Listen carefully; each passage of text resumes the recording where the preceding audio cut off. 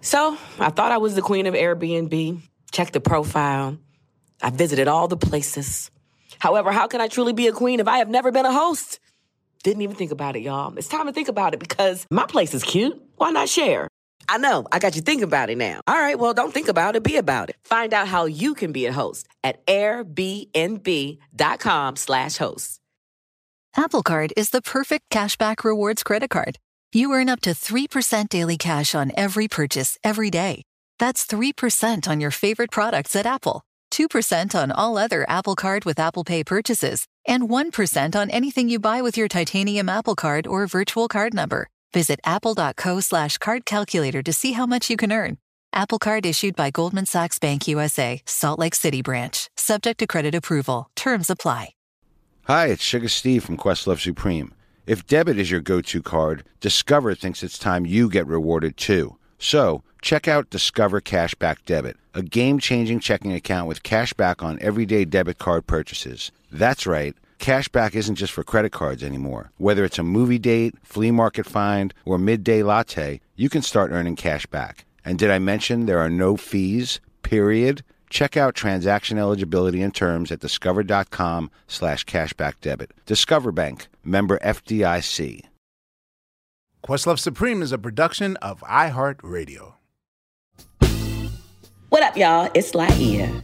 And this week, we are traveling back to June of 2020 when we finally caught up with CeeLo Green. Yep, CeeLo Green. He talks about finding his voice, Goodie Mob, Gnarls Barkley, and all the good stuff.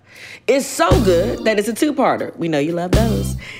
As we cue that up for you, don't forget to make sure you check out our whole Dungeon Family series of interviews. Oh yeah, y'all. From Organized Noise to my girl Joy to even Quest's one-on-one with Andre 3000. Yup, it happened. So here is part 2 of CeeLo Green on Questlove Supreme.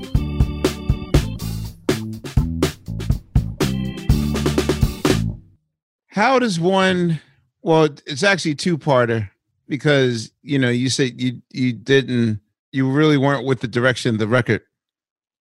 Who is the alpha, who's the alpha goodie that one is the anchor that brings everyone together to have a meeting or discussion about it?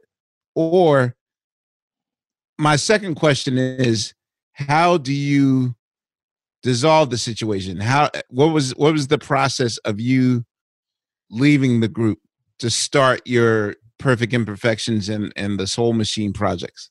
Well, we had just done not too long ago, maybe I think in March, our episode of Unsung had aired, and we kind of touched on that. Yeah. And it was me and Timo that discussed very plainly that after that project, everybody wanted to venture out and do solo projects. Everybody's always had an ambition to do it, but we kind of stumbled upon our own synergy and became kind of safeguarded by that. You know what I mean? Because we did ultimately have 3 consecutive gold records, but we were only kind of slated to do just one record. I mean, being that it was just meant to be a compilation. And then also we were friends and we were kind of, if you will, we ganged in. And so we loyal, down with each other. So it's everybody felt a certain kind of way by feeling anything ulterior to, Goody, but, I had to be true to thine self, because the fact of the matter is I was always poised to be a solo artist anyway. And at that point, I really was ready. I can honestly say, at the beginning, I wasn't, but after 3 albums and after touring consecutively and accomplishing what we accomplished, I said, okay, I think we made our impression. It's like this. So I knew somewhat, of what I could accomplish if I applied myself outside of Goodie Mob. Do you think the Santana record kind of helped you get to that point? It did. I gotta give thanks and praise to Miss Lauryn Hill, who reached out to me. We all befriended each other on those first tours. Roots, Goodie Mob and the Fugees. You know what I'm saying? It's crazy. So with that, she came and got me, and I didn't even really I knew that I knew that I could sing, but I wasn't really tripping, but it was her, Joy, and Erykah Badu are the first, that's like the holy trinity right there. And I'm saying, you feel me? Like, I worked with them separately. I remember going to New York with Erykah once, and she wanted me to come out on stage and just sing something. And I said, okay, well, what you want me to do? She said, just do whatever you want to do. And I just hummed and moaned and wailed and and then I sung background vocals for Joy too. So CeeLo, have you done any? So in your evolution as a singer, have you done any maintenance on your voice? Any kind of coach, like, because it seems like as you evolved and got into that Gnarls bag and stuff, and you started experimenting with different things in your voice that, it was challenging. It started to come out. Yeah. Well, damn, Quest, what was your question again? I just want to make sure I get it. How'd you quit the group? It was agreed upon. We all had an understanding. Now, how it digressed into, like a lot of the internal riffings and they kind of spilled over into the street. I really don't know. Like I really wasn't emotionally vested in that way. Like because it was my understanding that there was an understanding. I was defaulted. Like out of the group because I had always felt like, we'll go try these other things and then we'll come back. As we ultimately end up, doing. But that's how I think it should be. Yeah, me too. Take some time off, do what you gotta do, come back home. And come back to it. So with that, I just knew that it was time for me to make a move. And it's funny that me and Gip talking about this recently. He said, man, well, Lo, you were right. Like it's not something that we could have foresaw. You know what I mean? Like, and Gip answered it the best on the episode of Unsung. He said, I knew that, that time would ultimately come at some point. He said, but no matter when that time came, it most likely wasn't going to ever be the right time for me. You know what I'm saying? And I didn't know that they cared that much. You know what I'm saying? You feel me? Mm-hmm.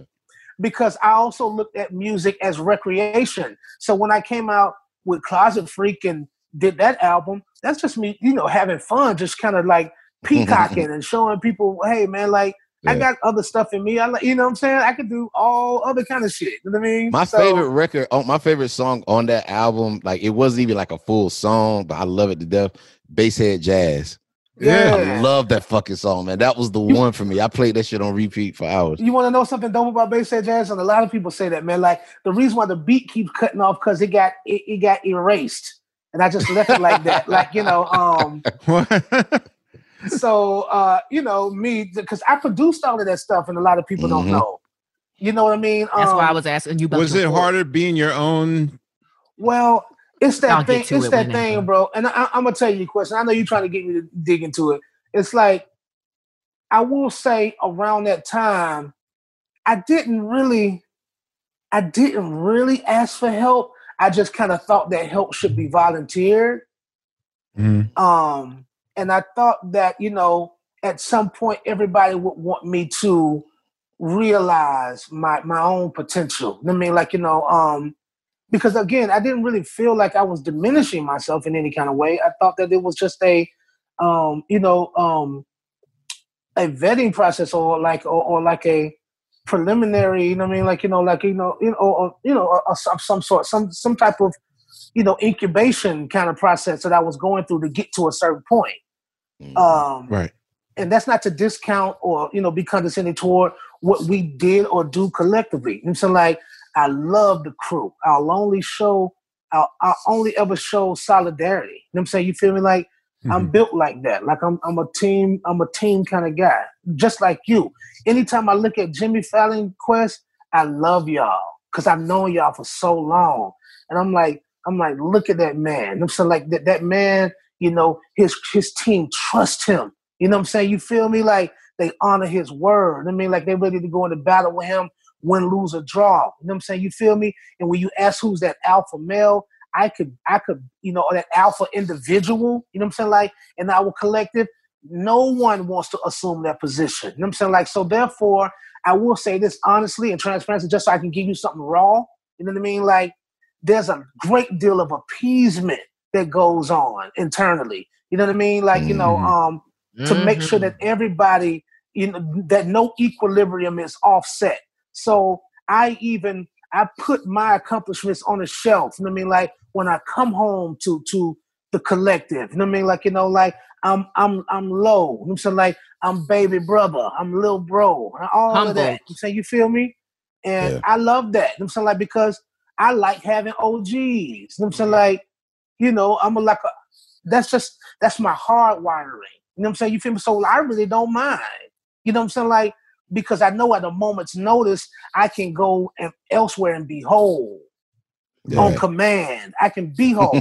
You know what I'm saying? And I'm only whole because crew is inclusive. And let me say that too. So the benefit of it is bilateral. I'm not whole without the collective. I love my guys. So in the time that you leave the group and you start your solo career, of course, Outkast, they create this monstrous diamond album that's inescapable to the world as far as an eclipse. And then what happens with you is, like, in my mind, at least in 2003, I thought Hey Ya would just be a defining moment and that would eclipse everything. Yeah. And then you come here with a new project with like the most, I would borderline say that the rival of Crazy and the kind of the term viral moments, like Crazy, I almost feel is the first viral song, at least in the terms of which the word viral started to be used in everyone's lexicon. And I'm not going to argue with you either. Well, I meant to the point like where, even Paris Hilton had her cover of it. Yeah. How uncomfortable was it for you to accept what I assume is a very unexpected moment, where I would assume that like Gnarls Barkley was just like, hey, let's just do a little cutesy side project with my weirdo friend Brian here. Exactly. And then I'll go do my third record, which incidentally, if anything, Fuck You probably surpassed Crazy. I don't know, like numbers wise, what was more inescapable as far as the bigger song. Was it uncomfortable for you to finally get like the overdue kind of accolades due to you, especially from the environment you came from? Yeah, because you were pretty much Andre 29.99. Like for real, you know what I mean?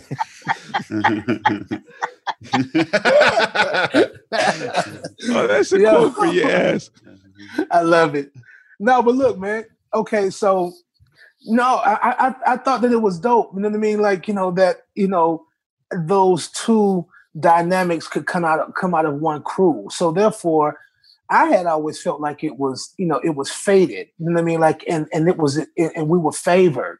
You know what I mean? Like, I would love, I can appreciate more and can benefit more with having him as an alliance, as opposed to an opponent. You know what I mean? Like, at least we were, alongside of each other. You know what I mean? Like pushing our agenda forward, and waving our flag. You know what I mean? Like, we shared the same flag. So like, it's just like, I know that it's typically just kind of one standout person. I mean, like, you got one Jordan on the 90 whatever year fucking Bulls, the 93 Bulls or whatever. You know what I'm saying? And I definitely didn't consider myself a Pippen. You know what I'm saying? Like, and that's no insult to him. So very seldom, you know what I mean? Like, it seems like chemically it would almost kind of blow up in your face to have a Kobe, and can you imagine Kobe and Jordan on the same team? On the same squad, yeah. The team would implode. Yeah, I think so. And even when we talk about Outkast being a trio, I kind of I could be rational in saying to myself, like, that might be too much. You know what I'm saying? You feel me? It might have been too much, Right. And so I'm glad that whatever I could contribute was just enough to signify Goodie Mob in the way that I aided it. You know what I'm saying? because I did my part, and that's all that I'm there to do. So in going forward, you know what I mean? Like, no, I didn't. I felt like everything was happening kind of right on time. You know what I mean? I feel like, you know, as long as I could be a success at being myself, I've got my whole life to do it.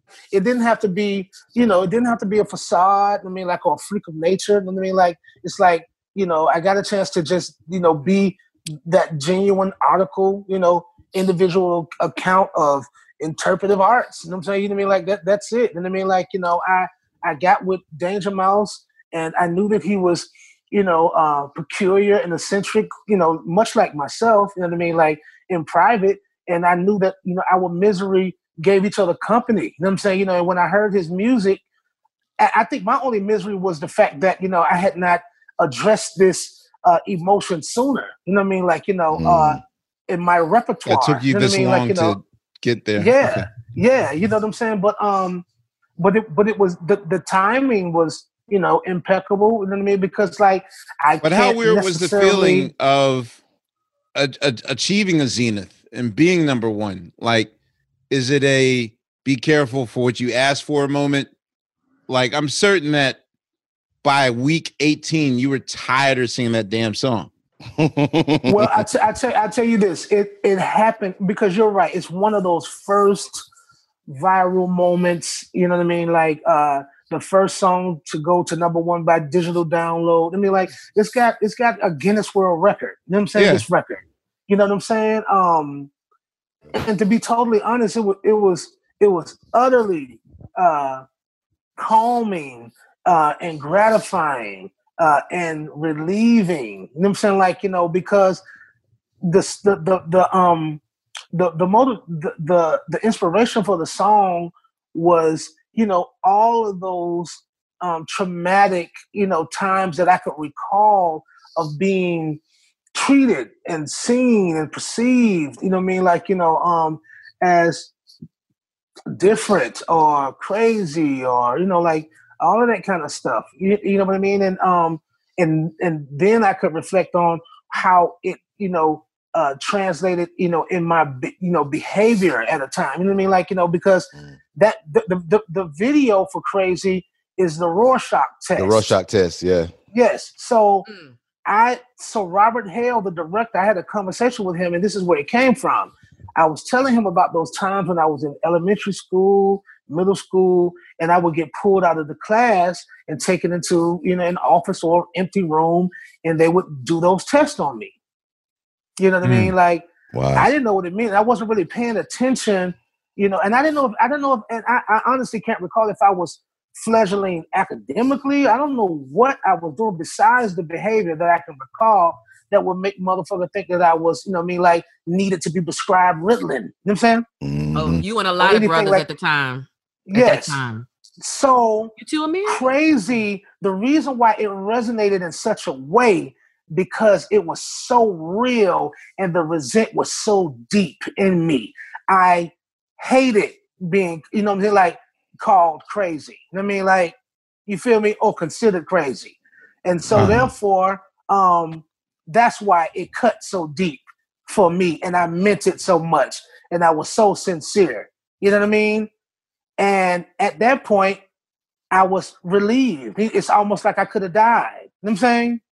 Wow. Well, then I'll ask you, did it sort of irk you a little bit once the song ran out of control and everybody and their mom had to cover it? I mean, there was country versions and Paris Hilton's version and like all these. Like, did it take away from the specialness to how you? How personal it was? Yeah. Well, like Danger Mouse, he's what's the word? He's neurotic in that way.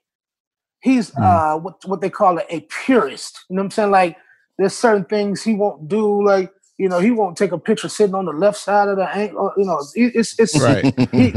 He's really pocket protector type. Like, you know what I mean? Like, we're both kind of nerds in our own way, but like. You know, he's a specimen of a person. I mean, like, you know. What lesson did you learn in being in a group with him that you didn't utilize in being with Goody Mob that serves you better? Can I tell you? He told me the greatest. I got 2 or 3 different things that he's told me.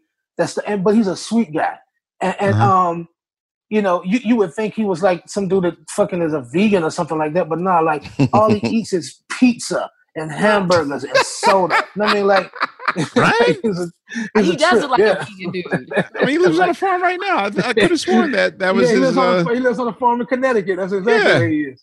But, okay, but I'll tell you what he told me when I opened up the door. He said, "Hey, so before we get started, I want to say this. Hey, I am." You know, I'm obviously a fan of you know, most of the work that you do. You know what I mean? And that's what he said. I'm a fan of most of what you do. Okay, so you like 4 songs on World Party. Okay. Right. He said so. But what I've noticed is there's a reoccurring thing that runs throughout your work, and there's this person trying to do and say so much good. You know, I mean, it's almost like you're trying to be redemptive for something. He said so. He said so. It's my thinking that anybody trying to do that much good has done an equal amount of bad, and I want you to talk about that.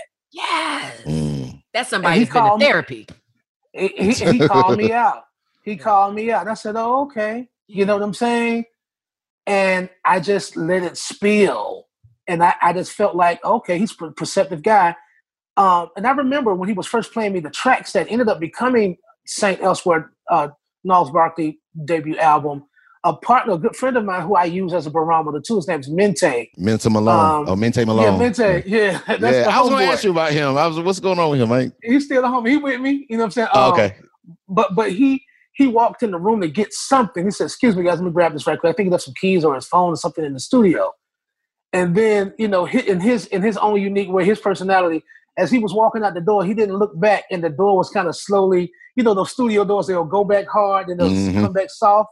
So the door was softly closing behind him. He said, "By the way, whoever produced that track is crazy." You know what I'm saying? Like, so basically, he could feel the controlled chaos in that production, because I felt like that. I said, "God damn," you know, I didn't say it to him. I said, "But damn, this guy is damaged in a genuine way." You know what I mean? Like, I can tell. I'm like, who makes this stuff? You know, and then why is it speaking to me? So it spoke to my internal, you know, dialogue, you know what I mean, my internal chaos. And I was able to make some sense out of it, you know what I mean, like, you know, alongside him. And I just felt like he's like a real partner in crime. So one of my favorite songs on that record, which I always wanted to know if you'll ever explore more singing in your baritone voice, was On the Line. Yeah, On the Line, yeah. And like, how come you haven't decided to explore your lower voice? When I heard that, there's a song that I did with Bilal. As soon as I heard that, I ran to Bilal, like I was going to get with him in the studio. And I played it for him. I said, "Yo, dude, like, I want you to do this song in your lower register, because it's just something you never explored before, because everyone expects you to lose your mind on every song that you do." That's right. Like, that's I want you to Bilal. do a controlled song in your baritone. But yeah, like, how will you Bilal ever is explore? one of my favorite singers. Mm-hmm. He can sing so goddamn good. He's so trippy. Like, I got a chance to meet Bilal on a couple of different occasions, and I told him, I was like, "Yo, Sometimes it's my favorite record from you." Yes. Sorry. Yeah. Nice. Amir and his record. Anyway. Yeah. Compliments. Yeah. I'm shouting out Bilal. Yes. No, so I was just trying to amuse us, because I'll tell you the story, and it's not long.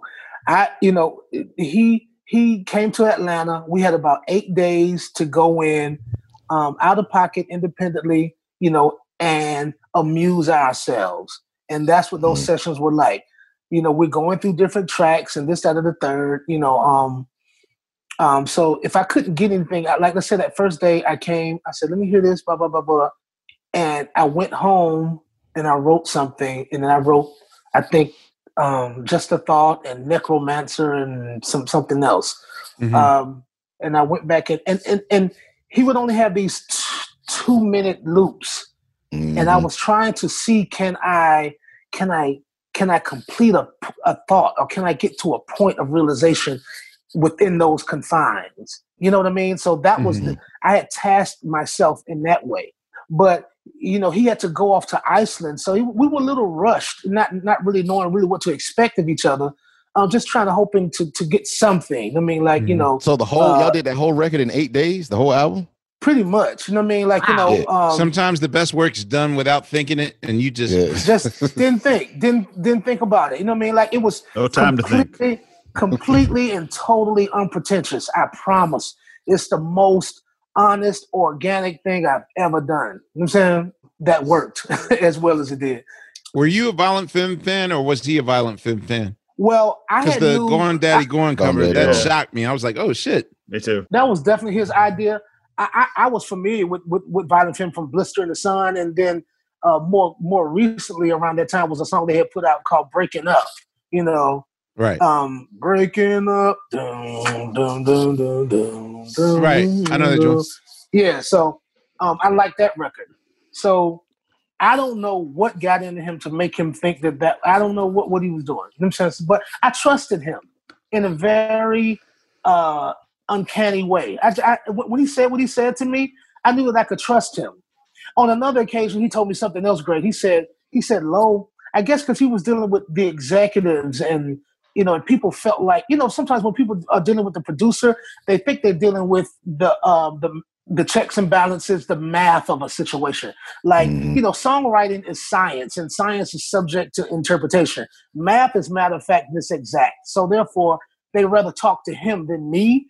Yeah. So he was dealing with them, and I think he got a notion to say, he said, Lo, man, everybody seems to be scared of you. You know what I'm saying? Like, because I was writing these songs, and people not knowing how genuine they are. I mean, like, it's like, goddamn, like, like, this guy cool? Is he all right or what? You know what I'm saying? You know what I mean? Like, but he said, everybody seems to be scared of you. He said, but I'm not scared of you. He said, as a matter of fact, when I'm with you, I'm not scared of anything.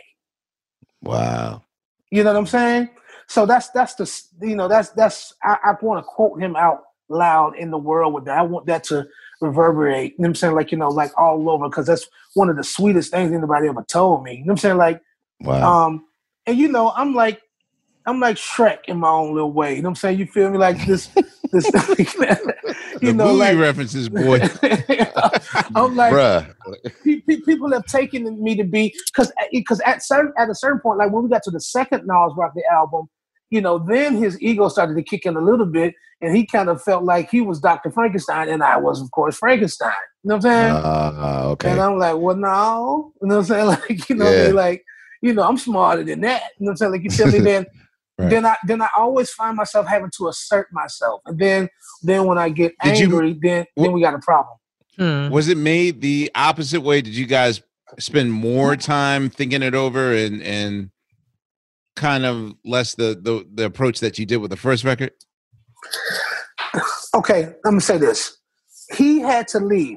Through one of those sessions we were doing St. Elsewhere, he came in the studio, he gave me like 2 copies of the Gray album, which was the mashup that he did. Yeah, the mashup joint with Jay. And when that went out, it was like boom. You know what I'm saying? Like, it was like, wow. And then on the other side, I end up writing and producing Don't Ya for the Pussycat Dolls. Pussycat Dolls. Yeah. That's right. Yeah. So we got to get that story. I've always wanted to ask. We got to get that story, man. Like at that time, after I left Good Mob, and I had the 2. I had Perfect Imperfections. I had Soul Machine. They were critically acclaimed. Perfect Imperfections was nominated for a Grammy. NDRE ended up beating me out of that Grammy that year. I was nominated for a Grammy for that album. And she's my sister, so like it was all good. But I was kind of ready to walk away. And I was like, yo, like, because I'm never really tripping about being seen or anything like that. Like, as extroverted as I am, I don't really care, bro. You know what I mean? Like, like I could write songs and, and get quiet money and shut the fuck up. Like, I'm not tripping. Necessary for Brandy. I love that. I just wanted to say before I forget the joint you wrote, Necessary. Yes. Nigga, I love that's my favorite. Necessary to you. So, hell yeah, I love that shit. So I'm surprised that she loved that record, but like that's something that sentimentally I would write for myself. But like that record spoke to her, and I'm like, Brandy, she's one of the greatest. I love her voice. Ray J is my man, so like I've known him for years, and so anyway, that's that story. But no, you're right. So like I slipped into a songwriting kind of space. And I was like, well, I'll just do that. You know what I'm saying? You feel me? And I won't trip.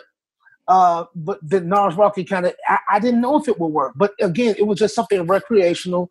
I didn't really, I didn't care. And I mean, like, and I wasn't as concerned, but when you're not looking for it, that's when you find it. You know what I mean? Yeah. And then y'all perfected y'all live show to like levels of, because I remember y'all did the Roots Picnic and it was amazing. Like, yo, we started kicking ass, y'all. Like, and that's what happened, like that journey, that took me on a journey of 10 years, between those two albums and touring. Like, and, then you're supplying, you find it, and then it's not a dream anymore, it's a reality. But then you become, preoccupied with the demand. You end up having to supply such a large demand. It's ironic in a way of like, you're working hard to kind of make that connection, and then once you make it, you got to work 3 times as hard to supply. I mean, you feel me? Like, absolutely. So anyway, no complaints. Listen, Black representation is essential. If I hadn't seen and heard certain Black women in radio, I wouldn't be in radio. Women like Robin Breeden, Candy Shannon, Michelle Wright, Deanna Williams, women owning radio stations like Kathy Hughes. Listen, the next generation of influential Black voices can be found on NPR's new collection, Black Stories, Black Truths. Black Stories, Black Truths is a celebration of Blackness from NPR. Each of NPR's Black voices are as distinct, varied, and nuanced as the Black experience itself. Word. In the Black Stories, Black Truths collection, you'll hear stories of joy, resilience, empowerment, and creating world-shifting things out of struggle. Each episode is a living account about what it means to be Black today, told from a unique Black perspective. From Bobby Shmurda to The Wire, Michelle Obama to reparations. There's no limit to the range of Black Stories, Black Truths. Black perspectives haven't always been centered in the telling of America's story. Now, they are the story. In NPR's Black Stories, Black Truths, you'll find a collection of some of NPR's best podcast episodes celebrating the Black experience. Here are a feed of episodes from across NPR's podcasts that center Black voices. It's NPR Noir. Listen now to Black Stories, Black Truths from NPR, wherever you get your podcasts. Okay, so I feel silly. Because as much traveling as I do, and as many Airbnbs that I stay in, because that's the only way I travel, I really have never considered my own space. I mean, think about it. What if you can make money for your next vacation while you're on vacation? And I know what you're thinking. You're like, my house is just not fancy enough. I just can't do the things. You're sleeping on your space. I'm sleeping on my space. Yes, I'm talking to myself. And I really don't even have to use my whole place. I could just Airbnb a room. I know how this works. Because again, I use Airbnb. Duh. I mean, just think about it. Most of us that use Airbnb are only using it for 50% of its power. We're spending the money, but we're not making the money. What if we could do both? Whoa, mind-blowing. And your home really might be worth more than you think. Find out how much at airbnb.com/host. Witness the dawning of a new era in automotive luxury with a reveal unlike any other as Infiniti presents a new chapter in luxury, the premiere of the all-new 2025 Infiniti QX80. Join us March 20th live from the Edge at Hudson Yards in New York City, featuring an unforgettable performance by Grammy and Academy Award-winning singer, songwriter, and composer, Jon Batiste. The all-new Infiniti QX80 is unlike any luxury SUV you've ever seen. Smart enough to anticipate your needs, even before you do. Every line, curve, and detail was thoughtfully crafted, so everything for every passenger feels just right. Don't miss it. Mark your calendars and be the first to see it March 20th at 7 p.m. Eastern, only on iHeartRadio's YouTube channel. Save the date at new-QX80.com. 2025 QX80 coming this summer. I believe you're the only human being I know that, I don't know if it was at the height of crazy or not. Dispel this rumor. Were you not in a room with both Prince and Michael Jackson at the same time? Yes. Can I didn't dream that I heard the story. Did you hear will.i.am tell it? No, I don't know where I heard. Maybe I read a blurb or something, but I heard a rumor and I was like, no, impossible. Of course, I think what happened? You're probably the only bigger Prince fan than me than I can acknowledge or even have any knowledge of. But yes, like, Prince is like my fairy godfather. Like, I love him. What's the story? So y'all was you in the room with both of them. Okay, so the story goes, we were in Las Vegas doing something. I don't know what we were doing. Maybe we were on tour, but we ended up at a club, and there was this beautiful woman there. She was dressed like, what do you call those ladies in the courtroom who's typing this stuff? What's like stenographer? The stenographer. Okay, she was dressed like a stenographer, hair pulled back in a tight bun, and she was gorgeous, and like she didn't fit in whatsoever, right? So we walked to the back of the club, and we're sitting there.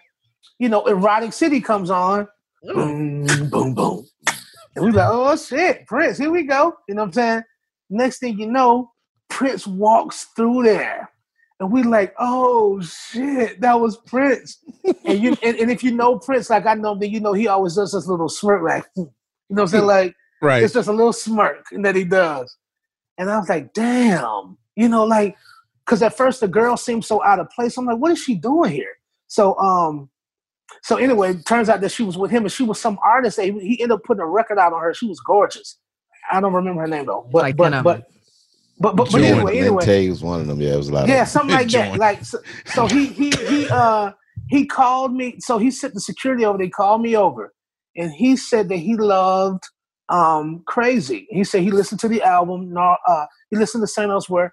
He said I must admit though, it scared me a little. And I said, it scared you? And I'm like, I thought that was so amazing because I'm like, that's how I got into Prince, because he scared the shit out of me when I was a kid. Like, you know what I mean? Like, but I was drawn to him. There's a song called Anti-Christian that scared me to death. On Controversy. Talks about Atlanta. Yes. It does. Thank you. Right. So that song was unnerving to me. I don't know why, but that's him. That's the magic of him. But anyway, we exchange contacts. He gets in contact with me, and he's doing his Vegas residency at the Rio Hotel in the round room. So this room is made like a circle. Okay, so I'm there. I get invited down there to perform Crazy with him at his residency. Me and Will were cool too at the time. We were talking a lot more frequently. And he said that he was going to be there. So we got there, and, Will was in Vegas working with Michael Jackson, doing something. So we're there. We do, I do Crazy with Prince, and Will does whatever he does. And I don't know what it was. I don't know I can't remember what record it was, just maybe some vamp that they were doing. Prince gets on the bass, and it looks like the longest neck bass I've ever seen. Like it was fucking. Well, Prince is also like 5'0", so exactly any bass is taller than Prince. So he walks out into the room, and this is before I knew Michael Jackson was there.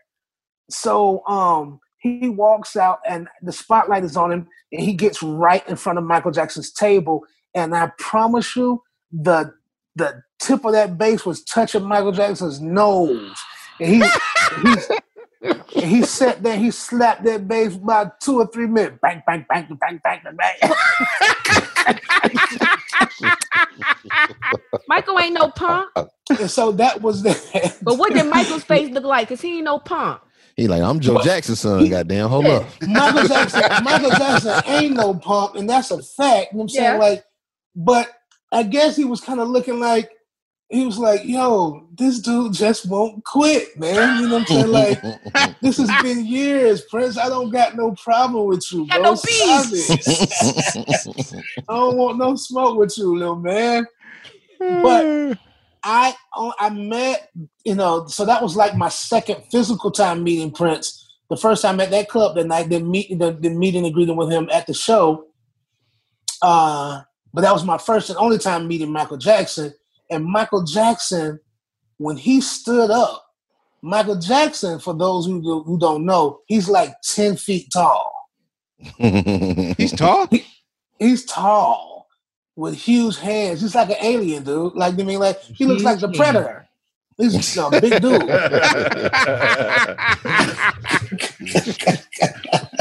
I got another crazy Prince story too, I tell you.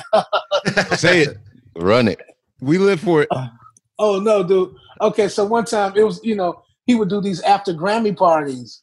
And right. So, this was the year that I did Fuck You. I did it with Gwyneth Paltrow. I had on the chicken suit. You remember that? Like John, that's one.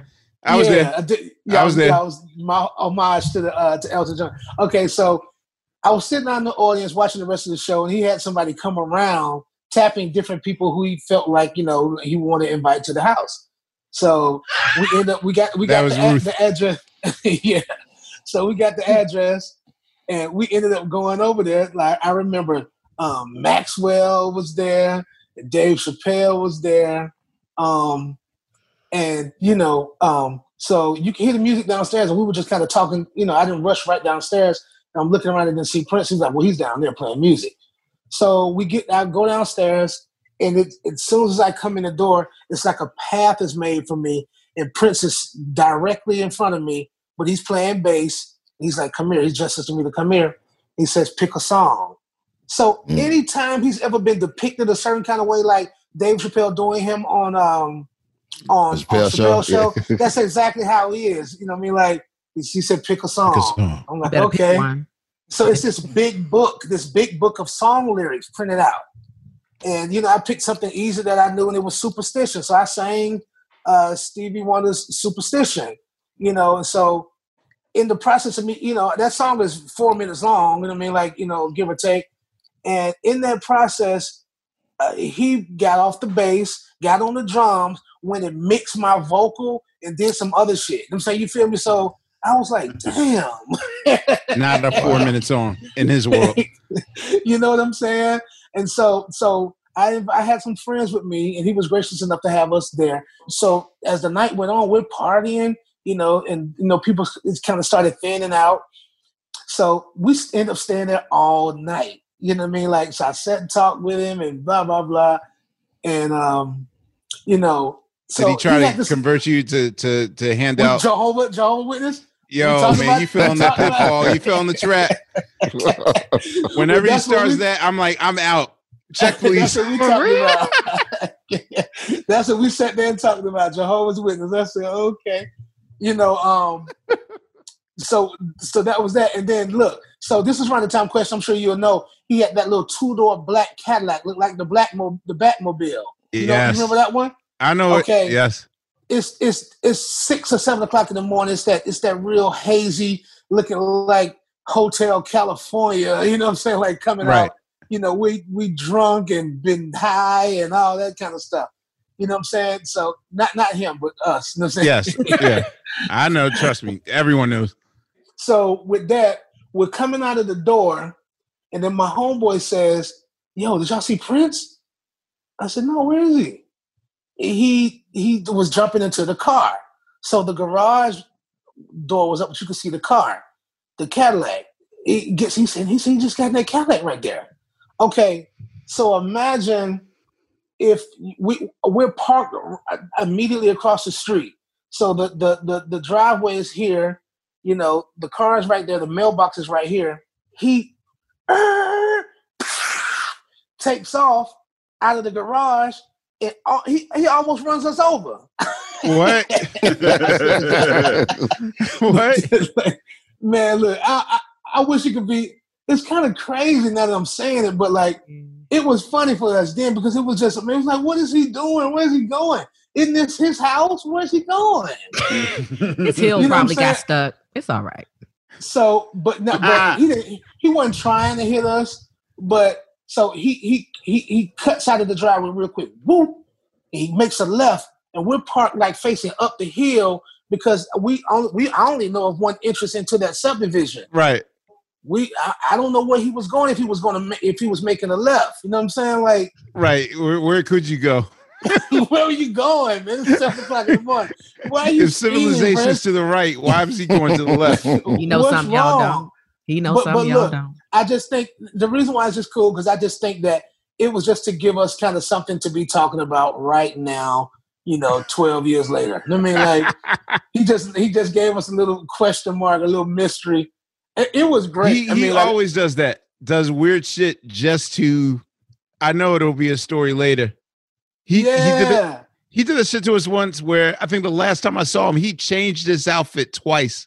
Did he? For no reason.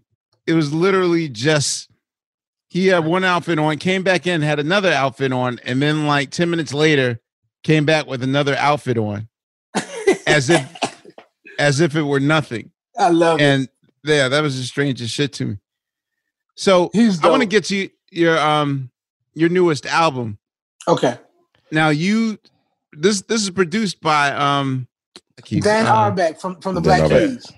First of all, I hear a lot about Memphis, Tennessee. Brian Danger Mouse himself has tried to sell me on how amazing it is in Tennessee and how there's a music community down there and how there's all this, the songwriting community and musicianship and studios and vintage studios.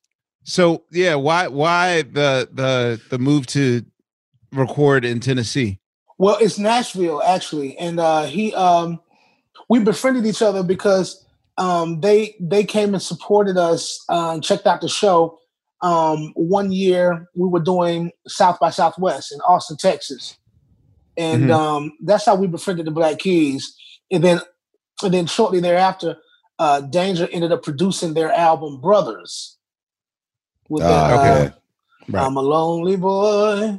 I'm a lonely boy. I gotta, so that he produced that album with them or for them or something like that. So anyway, I ended up bumping into him some years later in London. We both were performing on Jules Holland, if you're familiar. Oh yeah, Jules. Yeah, later with Jules Holland. Yeah. So we were doing that, and we exchanged numbers because his set was so cool. He had this all-female mariachi band. And I was like, God damn, that shit sounds great. Yes. I befriended them too. You know what I mean? So with that, then he reached out to me maybe like, 6 months, 4 months, something later, and just asked me to come to Nashville, to write. He said, I really appreciate you as a songwriter. You know what I mean? And maybe we can get together, get in the room, collaborate on some stuff. And, that's basically, the gist of it. And then I said, okay, cool. This is Dan from the Black Keys. I mean, like I dig them. The time was right. I was available. It's a 30-minute flight from Atlanta. I'm like, cool. I mean, like, so I went, and it was strange because I wasn't really sure, but everybody was there at check-in was like 11 o'clock in the morning, of which I've never recorded anything that early in the day. You know what I mean? Like, so I'm like, okay, 11 o'clock. But we will only go from like 11 to 4. You know what I'm saying? 11 to 4 or 5. And I didn't understand. You know what I mean? And I kind of was getting a little irritated with it for the first few days. I'm like, I don't really know what's going on. We just kind of, so we would sit around the table and kind of writing songs and recording voice memos into the phone and, with a ukulele or an acoustic guitar or Wurlitzer, So, it was really quaint. You know what I mean? Like, and simple, country living was the approach, and so over 6 months, I went back maybe like a week, about 4 weeks total. So maybe like a month out of the 6 months, I went and went down there for a week. And I asked him, I said, yo, what? I said, what's up with 11 o'clock in the day? I said, is that like the magic hour? I'm like, what's that? Then he was like, no. He said, well, all of these musicians, man, they're in their 70s, you know what I mean? He said, so like, he said, man, quite frankly, man, like, they like to be done early, and, I kind of gotta, need to try to get as much as I can get out of them, man. We don't have them forever. You know what I'm saying? Oh, I was like, God damn, I didn't realize that, because I didn't really realize who they were, because he didn't really give me any disclaimer that in his mind, he was recording the greatest soul album of all time on CeeLo Green. So he only told me that he wanted to write songs. So I'm like, yeah, we're gonna get some of this country music money and blah blah blah. I'm thinking of it like that. And again, I was at another point in my career where like I'm tired of being CeeLo Green. I just kind of want to be me. I mean, like I'm older. I'm an elder statesman. I want to be refined in a way of where now, I could just go by my name. So I had contemplated doing a Prince and not being referred to as CeeLo Green anymore. I'm like, I'll just be Calloway. Instead of the way that my granddaddy was called, like, Thomas Calloway. I said, because, it's about legacy now. Anything I do from this point on is about legacy. And, the legacy is in the last name. You know what I mean? So I've been telling press that Thomas Calloway writes the songs that CeeLo Green sings. So I only went as Thomas Calloway to be a writer. And then so that last week he said, hey, man, I was thinking, we've got some good ideas. You think maybe you could come back and maybe like, cut a few of them, just kind of see how your voice sounds on them. And I was like, that's not really what we discussed, but I'm like, cool, I'll sing them. You know what I'm saying? Why not? You know what I mean? Mm-hmm. So I went down, and unbeknownst to me, he's got a studio full of all of these great, legendary Nashville muscle shows, musicians who played on all of this wonderful music. You know what I mean? Like, and I really didn't know, because he didn't give me any disclaimer, about who they were, nor did he give me a disclaimer about that he was secretly recording an album on me. Yeah, so the names, David Rowe, Bobby Wood. I know Bobby Wood played on Chris Christopherson's exactly stuff.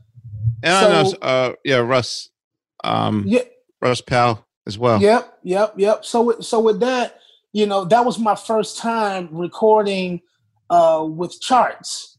I was familiar with all of the songs that we had written over the last 3 weeks, but I had never sung them besides those kind of voice references, in his phone. But, he had went and printed out sheet music, charts and everything. So by the time I got there, I'm looking at the songs. I'm like, okay, look, I remember this one. And then so I got one eye on the paper, the lyric sheet, and then I got one eye on watching them play it all down flawlessly. You know what I mean? So it gave me, my disposition was really humbled, as opposed to going in there with any airs or any ego. You know what I mean? So like, this album is completely unpretentious. That's why I like it so much. You know what I mean? So it's basically like Dan Auerbach's gift to me. So you made an album without knowing you were making a record. Absolutely. And I recorded that album in 2 days because I just sung the songs we had. It was just that easy to do. Yeah. I wish I could do everything like that. Man, I want to ask you always about Stray Bullets. That's one of my favorite projects of yours, man. Come on, bro. You know what about that? Come on, man. You singing over the stereo shit. Dude, man. Talk about that. What was doing that record? I was just talking to my management. I said, like, yo, I need to re-release Stray Bullets. Yes, like for because real. enough people didn't hear it. Okay, so what it was. That was where I found out that that Cujo could play the sax because you had him on break. Nothing shocks me anymore. Well, I got to ruin that for you because I was just teasing.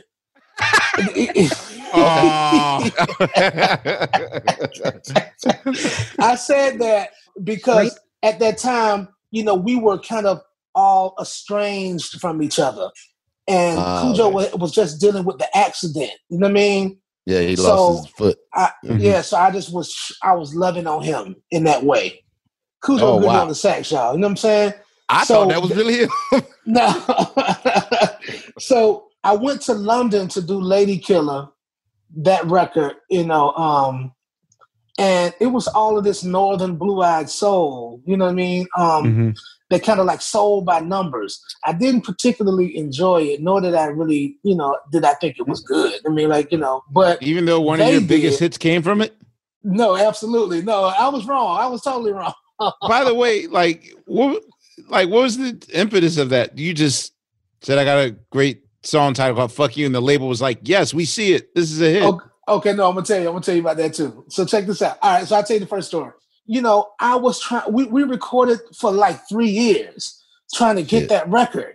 You know what I'm saying? And I had done all of that stuff. So when I was like Stray Bullets, I got that idea from a Devo album called Greatest Misses instead of Greatest Hits. You know what I'm saying? And Stray Bullets was just like, yo, I'm just gonna bust these off, you know, like, and they hit somebody. You know what I'm saying? You feel me? But I had done a lot of music, and I really wasn't getting that. I wasn't having it reciprocated. You know what I mean? Like by the label the way that I wanted. And I'm just like, damn, y'all ain't fucking with none of this. And so I put that mixtape out to spite them of all of that material because it was the last album. It was supposedly, you know, at that time with Atlantic. You know what I mean? But they ended up picking up the option. I ended up doing one more album with them, Heart Blanche. Heart Blanche, So I just said, like, well, yo, I mean, like, I just do a mixtape, and I just leaked it. You know what I'm saying? You feel me? And that's why I didn't really get any kind of acclaim. That's why I'm surprised you're even mentioning it. But Man, Tyler, the Creator, loves it too. You know what I mean? Like, that's one of the dopest projects I ever did. So I found all of this public domain library music, you know what I mean? Like, to where it wasn't really, you couldn't really have any copyright infringement, like, you know, clauses and stuff like that. So I just did songs to that stuff and just, you know, it was just amusing myself. No different than I put out a project called TV on the Radio too. Oh yeah, your voice, the shit you sung over the Peanuts thing. Yeah, there's little children. Man, I love that shit, dude. That shit's so hard. I gotta hear that shit. I didn't hear it. Yo, Quest, I'll send it to you, man. Like, you know, some of it is out there, like on YouTube, but they snatched it down because, of course, you know, I didn't clear it or nothing like that. You know what I'm saying? Like, it was just ingenious. You know what I mean? Like, and sometimes I have to almost like, that's my little sparring match with myself to kind of get something out before I try to, you know, be so subservient to what they, you know, all of the many cooks in the kitchen with the major label shit. Like, I didn't enjoy it. So I'm much happier, you know, being an independent artist again. Last time I was independent, you know, Gnarls and Don't You and all that kind of stuff came from me being able to have enough space, you know what I mean, like to do what I want to do. Okay, so I feel silly because as much traveling as I do and as many Airbnbs that I stay in, because that's the only way I travel, I really had never considered my own space. I mean, think about it. What if you can make money for your next vacation while you're on vacation? And I know what you're thinking. You're like, my house is just not fancy enough. I just can't do the things. You're sleeping on your space. I'm sleeping on my space. Yes, I'm talking to myself. And I really don't even have to use my whole place. I could just Airbnb a room. I know how this works because, again, I use Airbnb. Duh. I mean, just think about it. Most of us that use Airbnb are only using it for 50% of its power. We're spending the money, but we're not making the money. What if we could do both? Whoa, mind-blowing. And your home really might be worth more than you think. Find out how much at airbnb.com/host. Witness the dawning of a new era in automotive luxury with a reveal unlike any other as Infiniti presents a new chapter in luxury, the premiere of the all-new 2025 Infiniti QX80. Join us March 20th live from the Edge at Hudson Yards in New York City, featuring an unforgettable performance by Grammy and Academy Award-winning singer, songwriter, and composer, Jon Batiste. The all-new Infiniti QX80 is unlike any luxury SUV you've ever seen. Smart enough to anticipate your needs, even before you do. Every line, curve, and detail was thoughtfully crafted, so everything for every passenger feels just right. Don't miss it. Mark your calendars and be the first to see it March 20th at 7 p.m. Eastern, only on iHeartRadio's YouTube channel. Save the date at new-QX80.com. 2025 QX80 coming this summer. Okay, quick math. The less your business spends on operations, on multiple systems, on delivering your product or service, the more margin you have and the more money you keep. Obvious. But with higher expenses on materials, employees, distribution, and borrowing, everything costs more. So to reduce costs and headaches, smart businesses are graduating to NetSuite by Oracle. NetSuite is the #1 cloud financial system, bringing accounting, financial management, inventory, HR into one platform with one source of truth. With NetSuite, you reduce IT costs because NetSuite lives in the cloud with no hardware required, accessed from anywhere. You cut the cost of maintaining multiple systems because you've got one unified business management suite. And you're improving efficiency by bringing all your major business processes into one platform, slashing manual tasks and errors. Over 37,000 companies have already made the move. So do the math. See how you'll profit with NetSuite. Now through April 15th, NetSuite is offering a one-of-a-kind flexible financing program. Head to netsuite.com/stereo right now. netsuite.com/stereo. netsuite.com/stereo.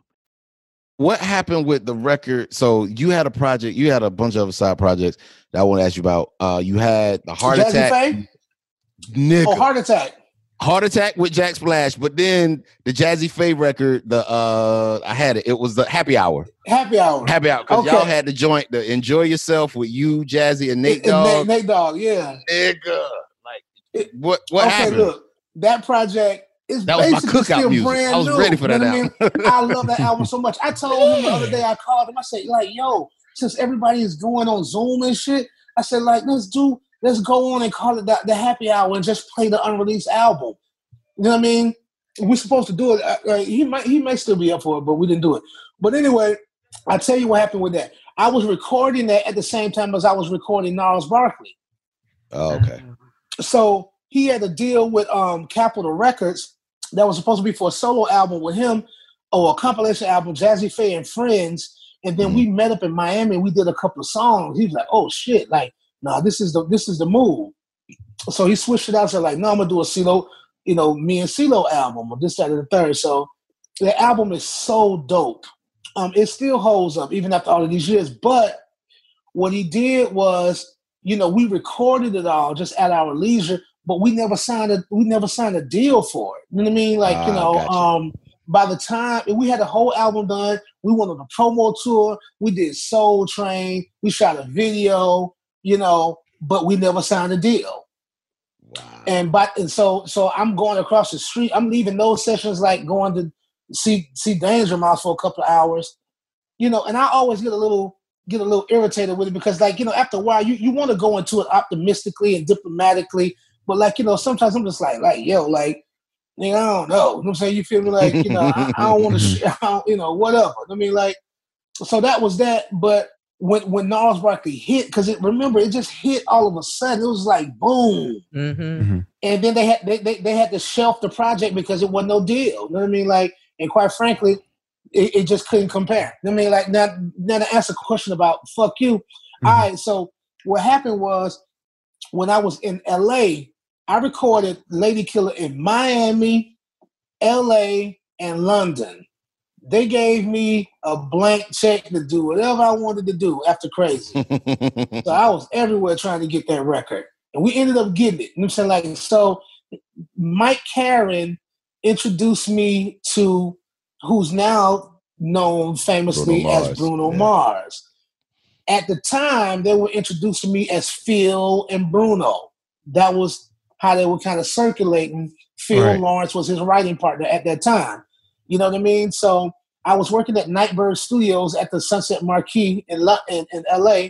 They came over and I'm like, what's up? You know what I mean? Like, I didn't really know them. I didn't know what they did. And I just was trying to let them hear some of the stuff that I was working on and blah, blah, blah. And like, maybe you could try this or blah, blah, blah. I'm like, man, who the fuck is y'all? That sound like you, CeeLo.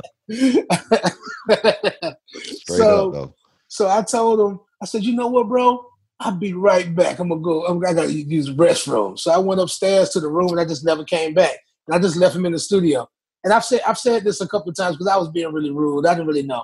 I didn't know them. I didn't know them to respect them. But lessons learned, CeeLo. But then we rectified that. We got back together. Bruno had a lot of love for me and, kind of looked at me as a mentor. And if you guys pay attention, you'll realize that, he was kind of built off of my back. You know what I'm saying?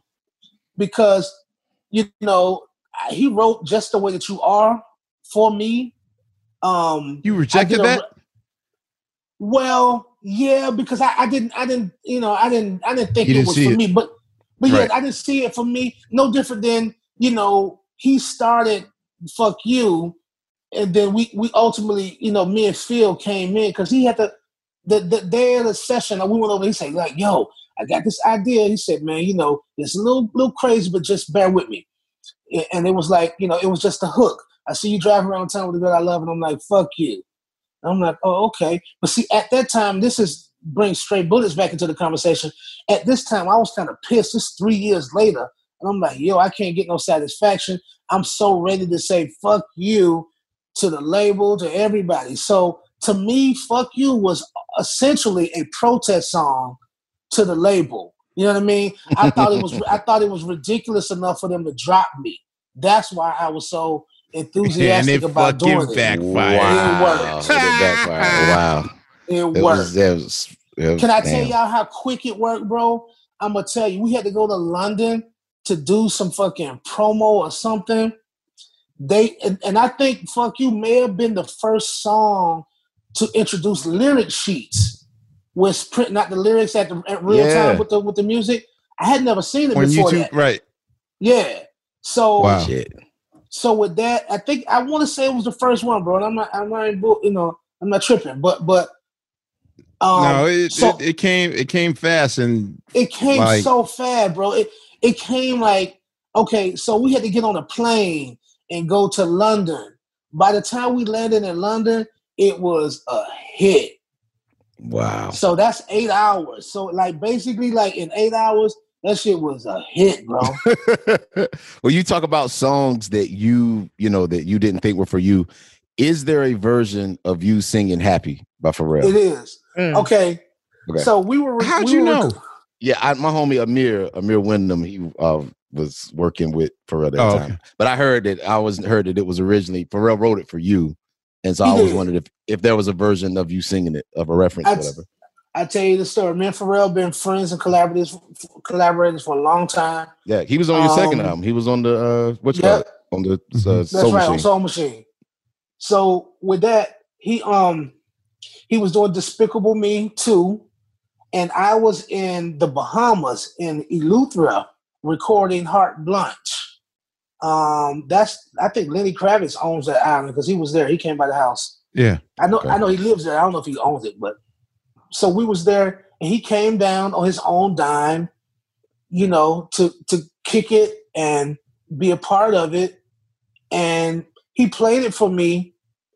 And it was just he played for me with the disclaimer that it was about to be a part of a Disney Pixar movie. You know what I mean? Like, so I didn't see it like for what it became, but there is a version of where I sang it, and the version that you hear is the demo that he made, basically his emulation of my voice. Mm-hmm. Yeah. So I don't know if I sound like that, but maybe I do. Maybe, whatever. That's the first time I'm hearing. So yeah, we got that version. Yeah, but I said, in the press, I was just like, I know that Pharrell has had some solo success as an artist, but mainly as a producer. But for what that record ultimately ended up becoming, I'm like, and he was about to be generous enough to give that record away. I said, so I believe that that's the universe rewarding his selflessness. You know what I'm saying? Mm-hmm. Because he was definitely pushing for it to be my record. And the politics behind it, I'll tell you, Atlantic Records, they wouldn't clear it for whatever reason. I think because we were about to go with another single. And, I think Despicable Me wanted single rights for it at the time, and they didn't want it to conflict. So, that it was logical, that decision, but of course you can't win them all. You know what I mean? Like, and that's really what happened. You know what I mean? And so I guess he decided to just put it out, and then it kind of, it worked as a record on the soundtrack. But then I guess when he shot the visual, that's when the record really came to life. That's when it took off, because he had the hat, and then he had people all over like the world kind of doing it. Like it that's right, the 24-hour video. The 24-hour joint. Yeah. Man, yo, that was it. Go ahead. Yo, it was a record. I wanted to ask you, that is the people shit I'm loving right now. That record had been mine, though, by the way. You think so? It would have been overkill. It would have been. Oh, thank you. I wasn't ready to hear that much happiness from CeeLo. They would have hated me. I knew it. I'm so glad you guys said it. I'm so glad I just remembered to say that. I said, I said, I'm glad it's not mine. I said, that's his record. It belongs to him. Plus, the things that Pharrell had to do around that record, like the promo, the stages that he had, I was like, no. It was a lot. It was a lot. I'm sure he probably doesn't enjoy doing that record to this day. I'm sure he hates that part. Yo, man, tell us about the record you did with it just came out, I think like last year. Intentions, you, Big Boy, and Sleepy. I love that fucking song, man. Dude, I need more of that. I love that fucking song. Okay, so check this out. We were all in a room, the entire Dungeon family, Dre 3000 included. You know, he was about to come on board to do another Dungeon Family album. And we were going to do it. But exactly. We were even like fingers crossed, like, really, Trey? So after that, L.A. Reid and everybody, we want to do L.A. Reid and Hitco. So, and I'm telling I'm telling this story for the first time. So we were all there. Everybody's there, you know. And so just to, you know, on good faith, you know, after LA left the meeting, you know, Ray from Organized Noise started pulling up some tracks. And like, we all at the studio, we all up at Stankonia, like playing some tracks. And I said, ooh, what's that? And I'm thinking like the Sleepy Brown said to me, yo, he said, actually, I already got kind of like a little idea today. Then he got in my ear like, yo, I got it.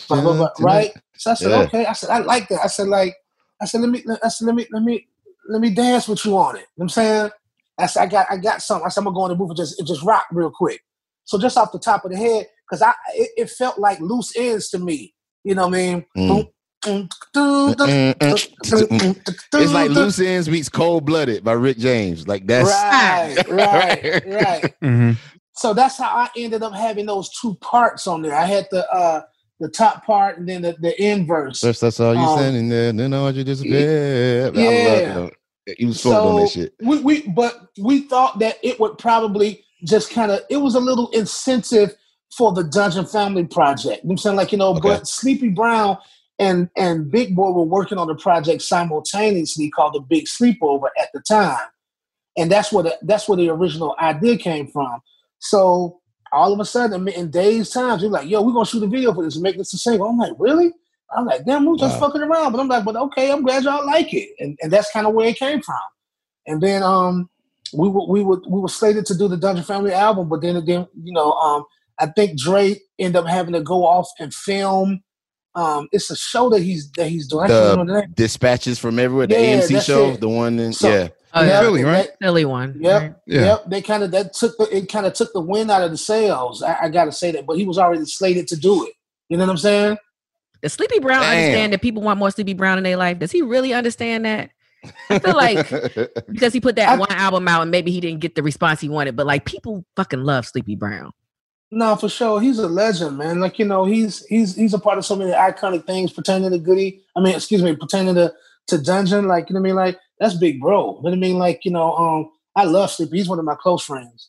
But he just needs to know. Tell him the people want it. I'm just saying. I'm gonna tell him. I'm gonna let him know. Yeah.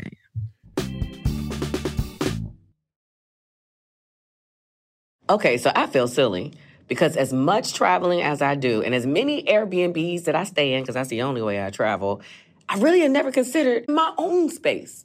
I mean, think about it. What if you can make money for your next vacation while you're on vacation? And I know what you're thinking. You're like, my house is just not fancy enough. I just can't do the things. You're sleeping on your space. I'm sleeping on my space. Yes, I'm talking to myself. And I really don't even have to use my whole place. I could just Airbnb a room. I know how this works because, again, I use Airbnb. Duh. I mean, just think about it.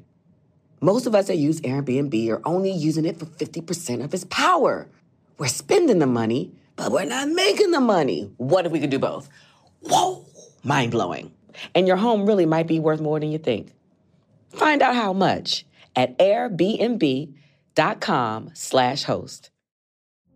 Witness the dawning of a new era in automotive luxury with a reveal unlike any other as Infiniti presents a new chapter in luxury, the premiere of the all-new 2025 Infiniti QX80.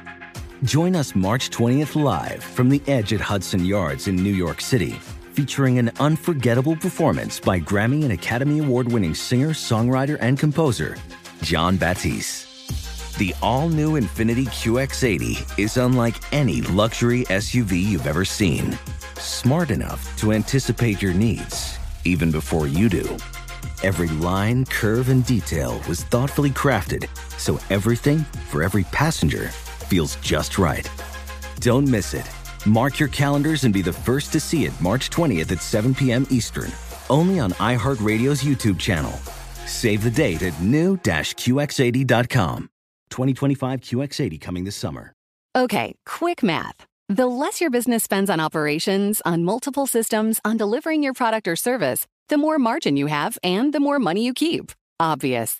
But with higher expenses on materials, employees, distribution, and borrowing, everything costs more. So to reduce costs and headaches, smart businesses are graduating to NetSuite by Oracle. NetSuite is the #1 cloud financial system, bringing accounting, financial management, inventory, HR into one platform with one source of truth. With NetSuite, you reduce IT costs because NetSuite lives in the cloud with no hardware required, accessed from anywhere. You cut the cost of maintaining multiple systems because you've got one unified business management suite. And you're improving efficiency by bringing all your major business processes into one platform, slashing manual tasks and errors. Over 37,000 companies have already made the move. So do the math. See how you'll profit with NetSuite. Now through April 15th, NetSuite is offering a one-of-a-kind flexible financing program. Head to netsuite.com/stereo right now. netsuite.com/stereo. netsuite.com/stereo.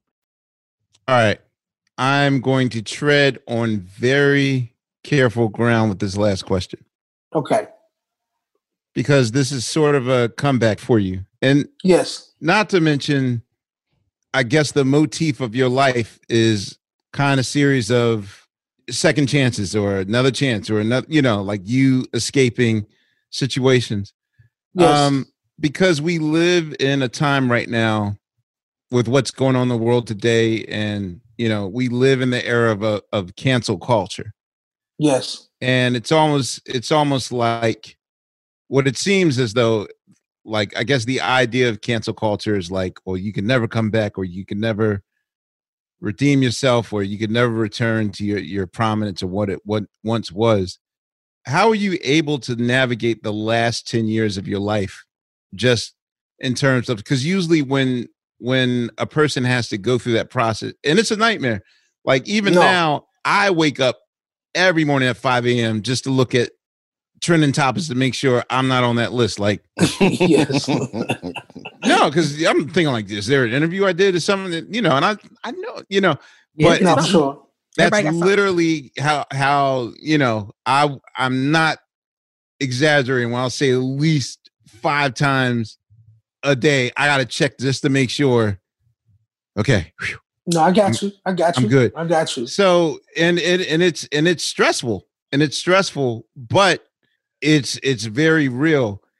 How are you able to navigate your life in the last 10 years with your loved ones, with your family, with yourself, to get to this place? Like, what have you learned in the last 10 years?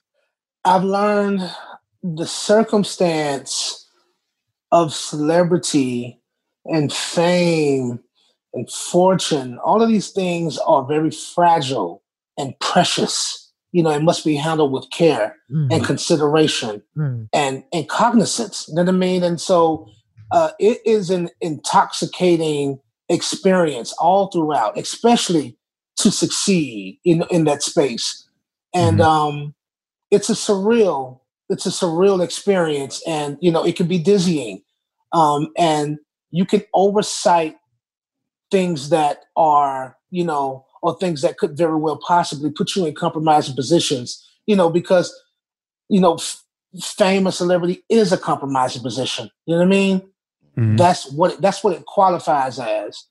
What I've learned over the last several to 10 years is to be still. You know what I mean? Like, I reconnected, with community. I reconnected with the social conscious themes and aspects of myself that were purifying and refining, and I realized that success had taken me so far away from those things. I spend an awful lot of time with my son. You know what I mean? Like, I'm really making up for a lot of lost time with him. Because, How old is he now? He's 19. He's 19. Oh, wow. Damn, our son's the same age. That's crazy. Yeah. So the spoils of success, you can share in the wealth, you know what I mean? Like monetarily, materially, but it does not equate to tangible time. You know what I mean? And so I just got close to family. I got close to cause, philanthropists, philanthropy and charity, and associated myself with different causes that I was passionate about, and started to lose sight of myself or shed the celebrity skin. You know what I'm saying? And give myself away to those things that I deem to be greater than what I had even accomplished. Because, it's not an end all be all to be alone. You know what I'm saying? Like to be, accomplished but alone and alienated. You know what I mean? Like I did not start out on this journey to look back and no one be there, no one to share it with. You know what I mean?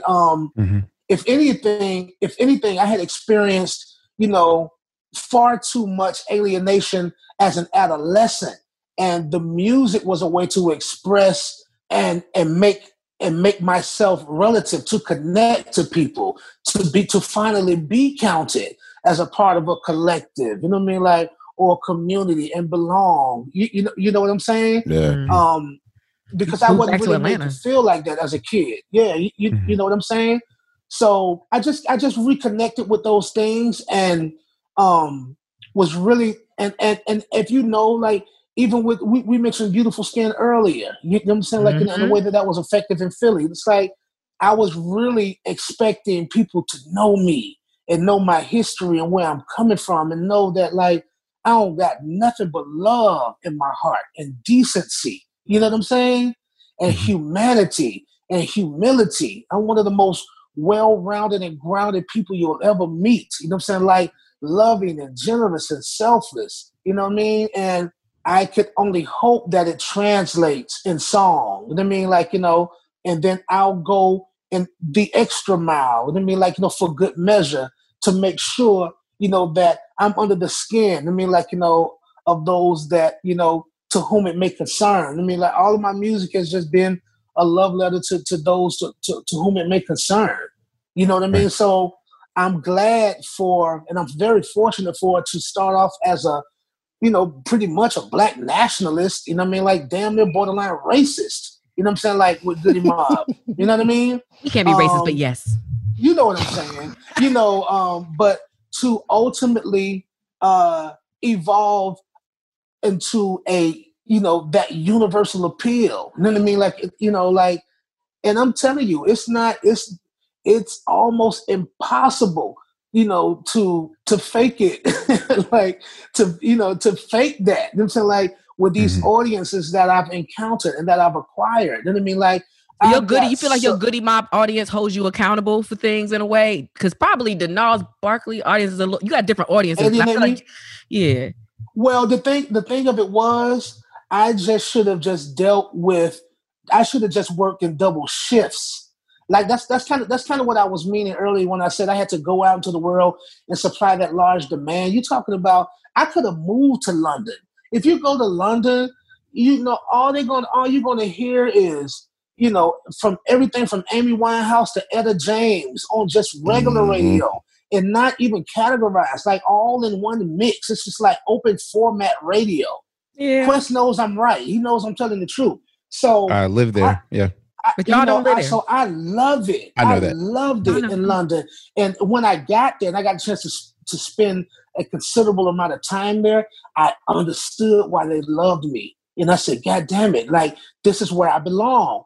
And I heard Lenny Kravitz say years ago in an interview, he said, man, like, I know that I've accomplished a great deal. He said, but if there's any one thing that I could say that I truly wanted that would make me happy is to make music that my own people, you know what I'm saying, like, can appreciate. Mm-hmm. You know what I'm saying? And that's what I felt like. I mean, like, because when it was time to be black, you know what I mean? Like, you know, I felt like me, Goody Mob, you know, Beautiful Skin. I felt like we was making the blackest music you can make. I was about to say, but don't you feel like you had that privilege over Lenny in a way because you ushered in your Goody Mob audience to everything that you did? Everybody didn't come, but a lot of people did, which is the difference between you and Lenny in that way, right? Because your audience evolved with you. It's true. It wasn't a definitive separation of church and state. It was a bridge between church and state. Absolutely. Yeah. And I'm fortunate for that. I'm very fortunate for that. So it's no different than Fuck You is the lead off single, but I got 2 Grammys for Fool for You with Melanie Fiona. Right. You know what I'm saying? Bodies was my record off that album. That was my favorite. Bodies. That's the big homie, Salam Remy. You know what I'm saying? So the way that album started, it's supposed to be my big black R&B record. Fuck You, Bodies, you know, Fool for You, and some of the stuff that you heard on Straight Bullets. Yeah. You know, that's what it would have been like. You know what I mean? But again, I don't have any regrets in retrospect because like it all worked out so well. You know what I mean? And even question, just to cap off the question, you know, like even with everything that I've endured through, you know what I mean? Like, you know, good, bad, and indifferent, I have very few complaints. I'm saying, like, because there's truly no testimony without the test. Not even Marriage Boot Camp? What about I forgot about you that. Said no regrets. Well, you know what? Guess what, though? Marriage Boot Camp was almost kind of like a re-entry point for me. Yeah, it was. People got a chance to see me, you know, in a light that they had not. I'm saying, like, you know, me domestically and with my woman. Like, you know, I'm going to say this straight up to y'all. Like, you know, there was a period of time when people thought maybe I was gay or something. You know what I'm saying? You know, like, because of the outfits and the wigs and, you know, stuff like that. That's the over-masculinity of hip-hop. But yeah, that's over-masculinization of hip-hop. But yes. No, it ain't that. But I'm right with you. You don't think a little bit? Nah, I mean, for starters, I never thought that CeeLo was gay. You know what I mean? But to me, when I saw the big outfits, it was just like, you know, it was like, you know, Earth, Wind, and Fire. And that's why I thought artists. I thought it was costumes. With different people. It was costume, right. Yeah. It was different. But the hardest nigga, he might have had a moment like, what the fuck? That ain't, you know what I'm saying? But see, the thing of it was just like people, and that's the love and affinity people have for Goody Mob in that era of my career. It's like, you know, they ain't letting that shit go easily. You know what I'm saying? Like, you know, because we were affected. We touched people. And that's why, you know, that's why I always return to it. You know what I mean? Like, I could never sleep easy or rest well and letting any of my extended family down. I got to just do it all. You know what I'm saying? And that goes back to what I was saying. Basically, like, the only thing I didn't do right is just work double shifts. Make sure that both sides of the brain were attended to and both sides of the spectrum were satisfied. You know what I'm saying? You know, because I got so overwhelmed and preoccupied with such a big deal on one side of it that it just tipped the scale one way. And that's what happened with me. Well, from a fan perspective, I'm going to tell you, we just happy to hear that you admit to that. Like, that's dope. Absolutely. Yeah. Oh, I was just asking, was that a alienating time for you? Like how, like when you have an incident and then, you know, everyone is just, you know, you kind of go through the cancel culture thing when you're by yourself, you know, what's going through your mind, like during all of that? To be totally honest, I mean, you know, it was embarrassing. I'm saying, like, you know what I mean? Like, I wasn't completely overwhelmed because I was innocent, for one. You know what I'm saying? You feel me? Gotcha. But I was always, you know, I was humbled and appreciative for such a grounding experience. You know what I mean? Like, gotcha. And I just felt renewed in my faith and feeling like, okay, I have deliberately and intentionally done the good I have done, you know what I mean, to guarantee in some regard, a victory, a greater victory in my personal life and professional life, and be a means of motivation and inspiration in other people of whom are my passion and whom I care about. You know what I'm saying? You feel me? More so than myself. You know what I'm saying? That's why I said I was all willing to die a revolutionary, because I would have given my life. I didn't value my own life in that way. I value, saying the legacy of a people. You know what I mean? Like, you feel me? Disenfranchised. I mean, like, and I just felt like those things that were put on my heart and on my spirit to speak on, and the mere fact that I was being effective and people were listening and people were being changed because of it. I felt like, when my mother and fathers, the associate pastors, would say to me as a child, "You're going to be a minister." I felt like prophecy was coming to pass because of music. You know what I'm saying? So I felt like I was doing, I felt like I was doing what I was always meant to do. You know what I mean? Like, I just wanted, I wish it was just some kind of way that I could remind people or refer them back to what I had done. I'm like, man, please y'all don't forget about what I did. I did this, like for no money. You know what I'm saying? You feel me? Well, no money, and what we was doing is good. And we were writing songs about martial law in 1995. What they do that? I want to talk to you about Atlanta. Oh shit, you are in Atlanta. Yes. I wasn't trying to say nothing. You know what I'm saying? Like, we weren't doing nothing but trying to share. You know what I'm saying? Like, and be our highest selves. You know what I mean? With that opportunity, because we all had a deep sense of appreciation. And hey man, I was married to a black woman, got a black son. You know what I'm saying? Like, my mother was one of the first several black fire women in Atlanta, Georgia. You know what I'm saying? You feel me? Like, I got some gigantic women around me who I come from. You know what I mean? Like, and I would never do such a thing. You know what I'm saying? You feel me? How did you approach that conversation with your son? Because he's 19 now, but I mean, he was, a little younger at the time. How do y'all have that conversation in terms of what, it was hard, man. It was hard then when they were younger, man, because they become victimized. You know what I'm saying? Like, and the guilt by association, just the embarrassment, man. Like, I can't even really put that into words. It just took time. You know what I'm saying? Like, you know what I mean? Like, time and tangibility of just me being there, me being able to touch and feel. You know what I'm saying? Like, and a lot of people would say that, hey man, my kids know me, but you gotta be transparent with your kids. Not until you talk to them. Yeah. They really don't. And they've been watching you. The thing I've learned just in fatherhood, like, they've been watching the things that you don't think they see, or like you've been telling them one thing or whatever, but they've been watching everything else, and they've been picking up on stuff that you might not even think that they was looking at. And it's like, damn, you absolutely repeat that. And, you know what I'm saying? No, man. But my son, y'all watch for him too, man. Like, he's been producing me. You know what I'm saying? Like, as of late, and he is. We did on my IG. You can check it out. We did like some Callaway Family Band posts. Like he taught my fiance Shani how to play bass and guitar. Wow. And, we were doing that a lot throughout the quarantine. So no, he's accomplished and he's dope. I mean, like, so like he's like me when I was a kid. Like, I liked Judas Priest and Motley Crue and Black Sabbath when I was a kid. So he likes System of a Down and Slipknot and stuff like that. What's his producer name, Sila? His producer name is Poinsettia. What?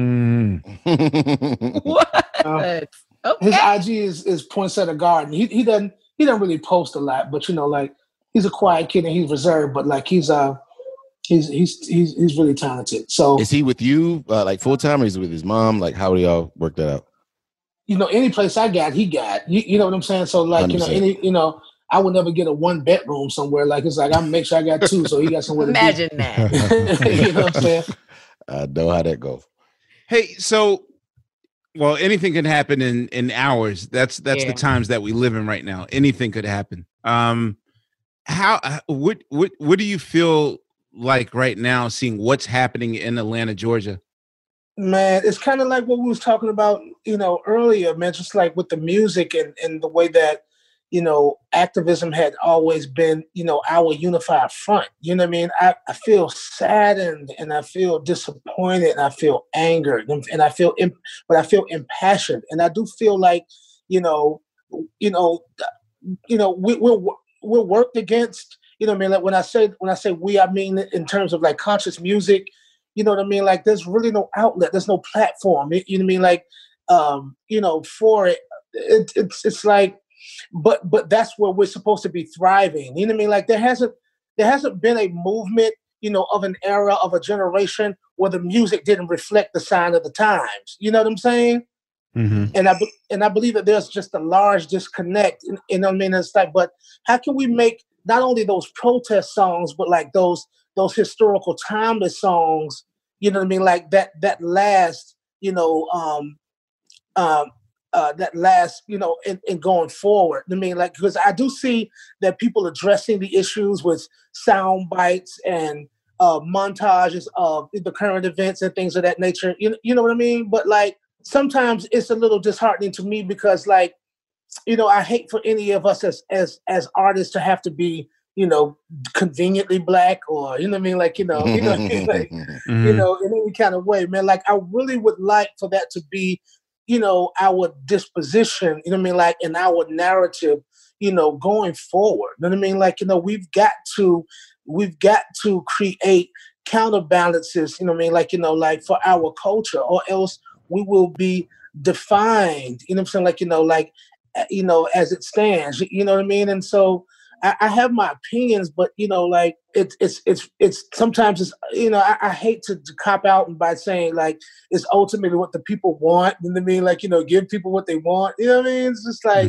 yeah, because I think people are looking here, since you talk about, you have a 19-year-old son and you a Black man and you in Atlanta, and we just saw what happened with Raynard, and you thought that George Floyd was going to be the, Right. Do y'all know that I was coming home from a meeting and, I just saw that the traffic was gridlocked.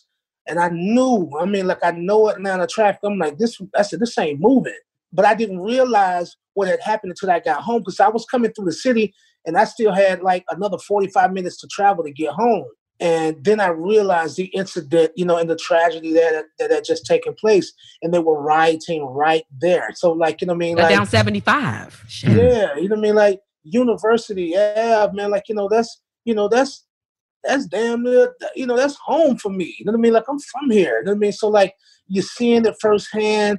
We've had, even going back, a few weeks to COVID in March, since Shawnee, my fiance's, her father and her uncle passed within days apart. You know what I mean? Due to unrelated health issues, but we've taken real losses. You know what I'm saying? And we continue to take losses. In a small amount of time right now. Yeah, I'm just like, damn, you know what I mean? So like, we can't go back to perpetuating and celebrating our stereotypes and reveling in our ignorance and our, inaccountability. You know what I mean? You feel me? Like, we've got to be responsible. You know what I mean? Like, about the things we say and the images we portray and going forward. I mean, like, and, I don't know, we need, but like, that kind of music, that kind of content, you know what I mean? Like, that's independent action. I mean, like, it's most certainly not affirmative action. So we have to support, that balance, you know what I mean? Like, and sustain that balance for ourselves, because, literally our lives are depending on it. You know what I mean? Because music is, it is, in my opinion, me being an artist, I consider it to be essential work. You know what I mean? Like, I believe that we absolutely should be considered as essential workers. DJs have been getting people through this shit. Yes. Like, all that, like, for real. Thank you, Twitch. Well, thank you. Brother CeeLo, thank you very much for your time. This is an epic interview. All of your time, the years. 3 hours. We appreciate this. This is amazing, man. And just from MC to MC, and just, you were just a huge inspiration, and still are, a huge inspiration for me. Just the transition to using your singing voice and just hearing you talk about it. Like, it's so many parallels to my career. And I just thank you just for the inspiration and for the work, brother, for real. You've quoted me so many times in this interview, man. I really can't believe it, man. I had no idea that you you cut that, how as we say, you cut that hard for me, man. I really appreciate the love. Miss Lay, it was a pleasure to meet you. You look just like a good friend of mine named Kim, Sugar Steve, and of course the almighty Questlove, you know what I mean? Thank y'all for having me, Thank you, Sheila. I got nothing but love for y'all. So I hope, that the content that we got here is of some use. It's not just a bunch of this is fucking amazing. Man. Dog, this is a typical episode. We thank you, man. But not so much because it's you. And I hope that you enjoyed your experience too. I hope you. I did. I thank y'all for having me, man. I didn't have no idea. I just knew I was talking to Quest today. They don't be telling nobody nothing. I know. So I will say, CeeLo, thank you very much for doing our show. This has been long overdue. Man, this is amazing. I hope you enjoyed this. Yes. So on behalf of Laia, Sugar Steve, you cool, Sugar Steve? Yes, I am. Thank you. Exactly. Bill's over there. Just I'm doing better. Pretty Ken over there. Pretty good. Fat Keith, right? Yo, y'all. We will see you on the next go round of Questlove Supreme. We appreciate you. Stay safe. All right. See y'all later. Peace. Questlove Supreme is a production of iHeartRadio. For more podcasts from iHeartRadio, visit the iHeartRadio app, Apple Podcasts, or wherever you listen to your favorite shows. Infiniti presents a new chapter in luxury, the premiere of the all-new 2025 Infiniti QX80, live March 20th from the Edge at Hudson Yards in New York City, featuring a performance by John Batiste. The all-new 2025 Infiniti QX80 is an SUV designed to help every passenger feel just right. Be the first to see it March 20th at 7 p.m. Eastern, only on iHeartRadio's YouTube channel. Save the date at new-QX80.com. Don't miss it.